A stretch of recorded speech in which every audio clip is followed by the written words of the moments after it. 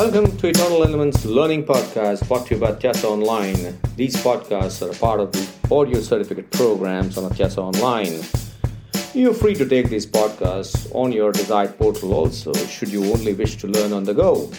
Thank you so much for engaging on these podcasts, and you can connect with the author on LinkedIn, Twitter, and Facebook.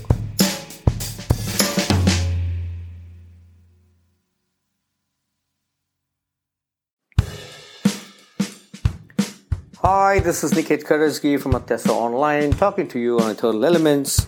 We're talking about why should the goals be measurable. Can you imagine a goal that's not measurable? What's going to happen? A, you don't know whether you've achieved your goal. B, you just don't know what the goal is all about because it could mean anything to anybody. Therefore, leaders and managers need to be very, very careful when they set the goals. Each goal must come to a precise mechanism of measurement. And when you talk about measurement, it has to be in form of some number, some units for sure. And when you have this number, that's when the team knows whether the goal has been achieved or not achieved. It also helps us to stay on course. It also helps us to correct the course. Therefore, measurement is very, very integral to any goal.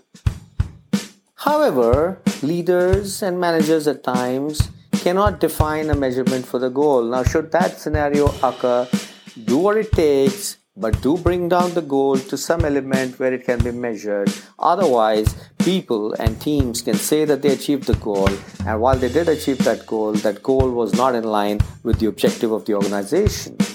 Or maybe, since the unit was not determined, since the number was not determined, the team would derive on its own what is it that the success of the goal means.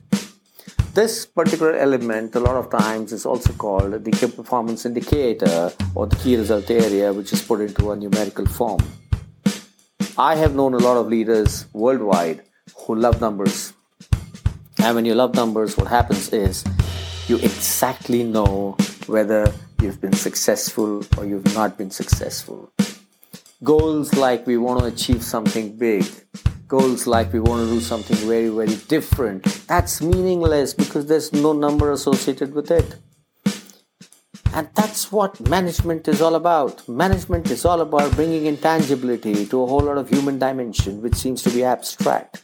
Even the life goals need to be put into a measurement form, because when you have a measurement form, then you have a clarity whether you're getting at it or you're not getting at it.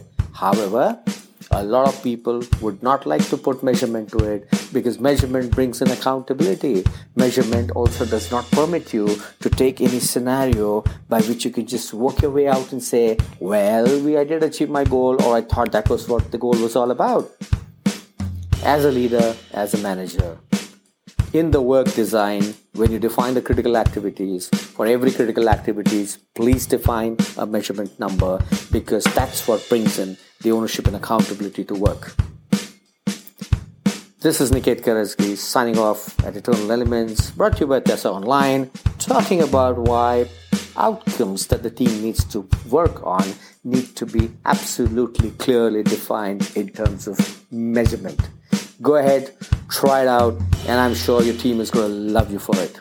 See you in the next podcast.